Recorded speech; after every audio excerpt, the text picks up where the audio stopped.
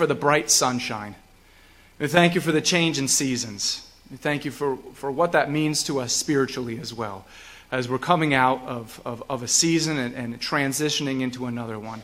Lord, as has already been talked about and thanked for, we thank you for your faithfulness. And no matter what season we're going through, you're right along there with us. So, Lord, I pray that you would be with us, that you would be here, that your Spirit would go forth and work in hearts, and that we may serve you well as your children. And we pray all these things in Jesus' name. Amen. Since today is going to be a little bit more interactive, with it being the first of our 2 service Sundays, I want to start out, we're going to have a little bit of fun here for a few minutes. Start out by throwing out big names from the Bible. I'm sure you've heard a lot of these. And you guys shout out the first thing that comes to your mind that you know about them from the Bible. All right? You ready? Okay. Abraham. Very good. Sarah. Okay, very good. Isaac. Very good. Eliezer, the first one. A little bit more quiet there. We know Abraham, Sarah, and Isaac, but not so much about this guy named Eliezer in Genesis. However, in the story of the father of what would become the nation of Israel, Eliezer is one of the most important people, and we'll see why. Well, we read in Genesis 24, so if you brought your Bible with you today, turn to Genesis 24. This will be a shorter message, but I still want us all to see this together. It's the first book in the Bible, so if you just go all the way back to the beginning and start flipping through, you'll get there eventually. Genesis 24, and we're going to start in the first 4 verses. Please read along with me. We read, "Now Abraham was old, advanced in age, and the Lord had blessed Abraham in every way. Abraham said to his servant, the oldest of his household, who had charge of all that he owned, 'Please place your hand under my thigh, and I will make you swear by the Lord, the God of heaven and the God of earth, that you shall not take a wife for my son from the daughters of the Canaanites among whom I live, but you will go to my country and to my relatives and take a wife for my son Isaac.' Abraham's son of the promise, Isaac, is now grown up and at the point of his life where he should be getting married. The problem was that Abraham had left his entire family behind back in Mesopotamia when he followed God's command to leave his homeland to go to a land that God would promise to him. And we might think, well, so what? What's the big deal? The big deal was this. We touched on this last Sunday, but at the point that God called pagan moon-worshipping Abraham from his homeland in Mesopotamia, no one else on earth followed God. No one else on earth worshipped God. But God called Abraham. Abraham turned from his paganism and put his faith in the one true God. And from that point on, Abraham was the only one with this treasure of faith entrusted to him. Abraham preserved this faith the rest of his life. And when Isaac was born and grown up, guess who now was supposed to carry on that preserved faith?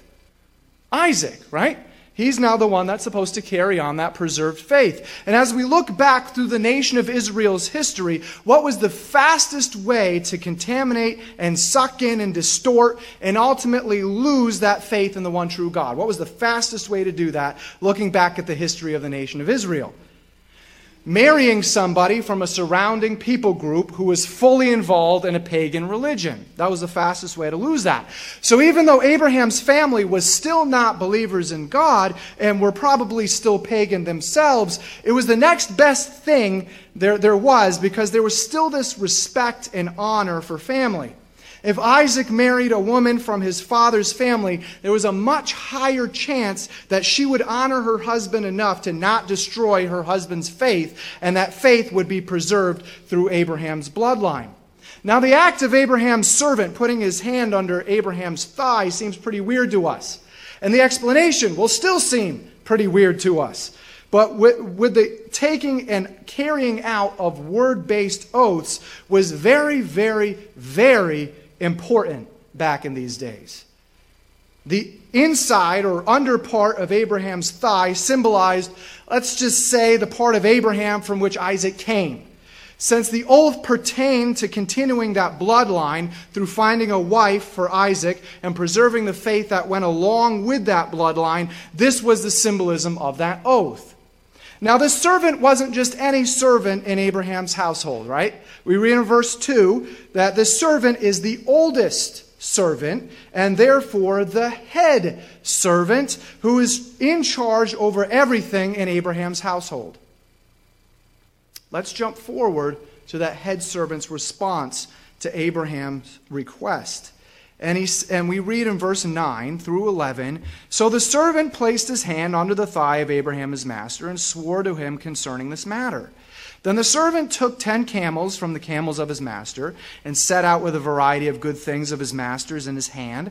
And he arose and went to Mesopotamia to the city of Nahor. He made the camels kneel down outside the city by the well of water at evening time, the time when women go out to draw water." These are the verses that we just read. All of this seems pretty straightforward when talking about this time period, the culture, and that Abraham is sending the head servant of his household to carry out this task. Not only that, but this head servant does exactly what he's swearing to. But let's stop for a second and think more about what this head servant actually following through with this oath really means. Flip back in your Bibles to Genesis chapter 15. We're going to be in the first couple of verses of Genesis 15. And we read in verses 2 through 4, when God promises Abraham a son, that he would have a son from him, we read starting in verse 2, "Abram said, O Lord God, what will you give me, since I am childless, and the heir of my house is Eliezer of Damascus? And Abram said, Since you have given no offspring to me, one born in my house is my heir. Then behold, the word of the Lord came to him, saying, This man will not be your heir, but one who will come forth from your own body, he shall be your heir." Who was going to be Abraham's heir of everything he owned if Isaac had not been born? Eliezer. None other than the first and therefore oldest and male servant born in Abraham's household, and therefore head servant, a man named Eliezer, the same head servant we see turn up in Genesis 24. Now that's huge if you think about it, isn't it? In those days and location, if you were rich and had livestock and a household and servants, and therefore an inheritance, but didn't end up having any children, you could legally adopt and make a servant your legal heir of your inheritance. That was the custom back then. That's exactly what was going to happen with Abraham. His head servant, Eliezer, stood to inherit everything from Abraham. What did Eliezer actually have to look forward to? Genesis 13:2 tells us, "Now Abraham was very rich in livestock, in silver, and in gold." That's everything Eliezer had to look forward to. This was all going to be Eliezer's someday. But then what happened? Abraham ended up having the son that God promised to him and Sarah in their old age. All of a sudden, everything that Eliezer had to look forward to was ripped out from under him. That had to hurt, didn't it? Eliezer was so close. After all, Abraham and Sarah were well beyond natural childbearing years. He may have thought he had it in the bag, and all of that inheritance was a sure thing at that point. In fact, according to Genesis 15, even Abraham thought it was a sure thing that all his inheritance was going to Eliezer. And he lamented about that before God. But with the birth of Isaac, all of that suddenly disappeared in smoke for Eliezer. And now, when we come to Genesis 24, in reality, what is Abraham having the audacity to request from Eliezer? To find a wife for the guy that took away everything from him. To find a wife for Isaac, in reality, was the nail in the coffin for Eliezer seeing any of this inheritance. Any of it. Think about it.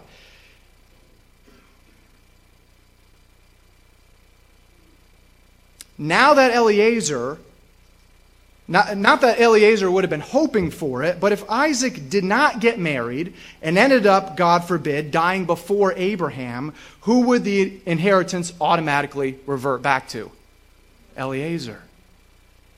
But by Eliezer finding a wife for Isaac, and Isaac obviously not wasting any time getting an heir of inheritance for himself with that new wife, Eliezer was essentially completely slamming that door shut from any possibility of receiving any of this inheritance. And this is where we see what a true servant's heart looks like. Knowing all of this, Eliezer not only takes the oath Abraham requested of him, but he follows through with it and, get this, prays for God's success in carrying it out. That's crazy, isn't it? Let's read in Genesis 24:12. He said, "O Lord, the God of my master Abraham, please grant me success today." Who prays for that, knowing all of that? "And show loving kindness to my master Abraham." That's a true servant's heart, isn't it? Setting aside all of his lost hopes, all of his frustrations, all of his emotions that he obviously had because he was a guy just like you or me, to faithfully serve his master. We serve a master who we are to serve faithfully with all of our hearts, not out of compulsion, but out of love for what he's done for us. He has paid the price for our salvation that we had no hope to pay in order to give us eternal life with him, and he promises to take care of us and always be with us every step of the way during this life now. Our service to him has nothing to do with what we feel like, or more often than not, what we don't feel like doing. It has nothing to do with that. We're going to hear from a few of our ministry leaders next. We're going to hear from half of them today, like I said, and the other half next week. We're going to hear about different and various needs that they see God has gifted us as members of his body to take care of in order to help strengthen those ministries. Some of them are discipleship ministries, where we're teaching brothers and sisters more about God and his purpose for us, as well as teaching the truths of God's word to the next generation. Some of them are outreach ministries, where we serve our community in the humility and love of Jesus, pointing those we serve to the hope of Jesus. So as we're listening to the presentations of our ministry leaders, let's all keep our hearts open, setting aside anything else that would prevent us from faithfully listening to the leading of the Holy Spirit and carrying out the work that God has called us to fulfill.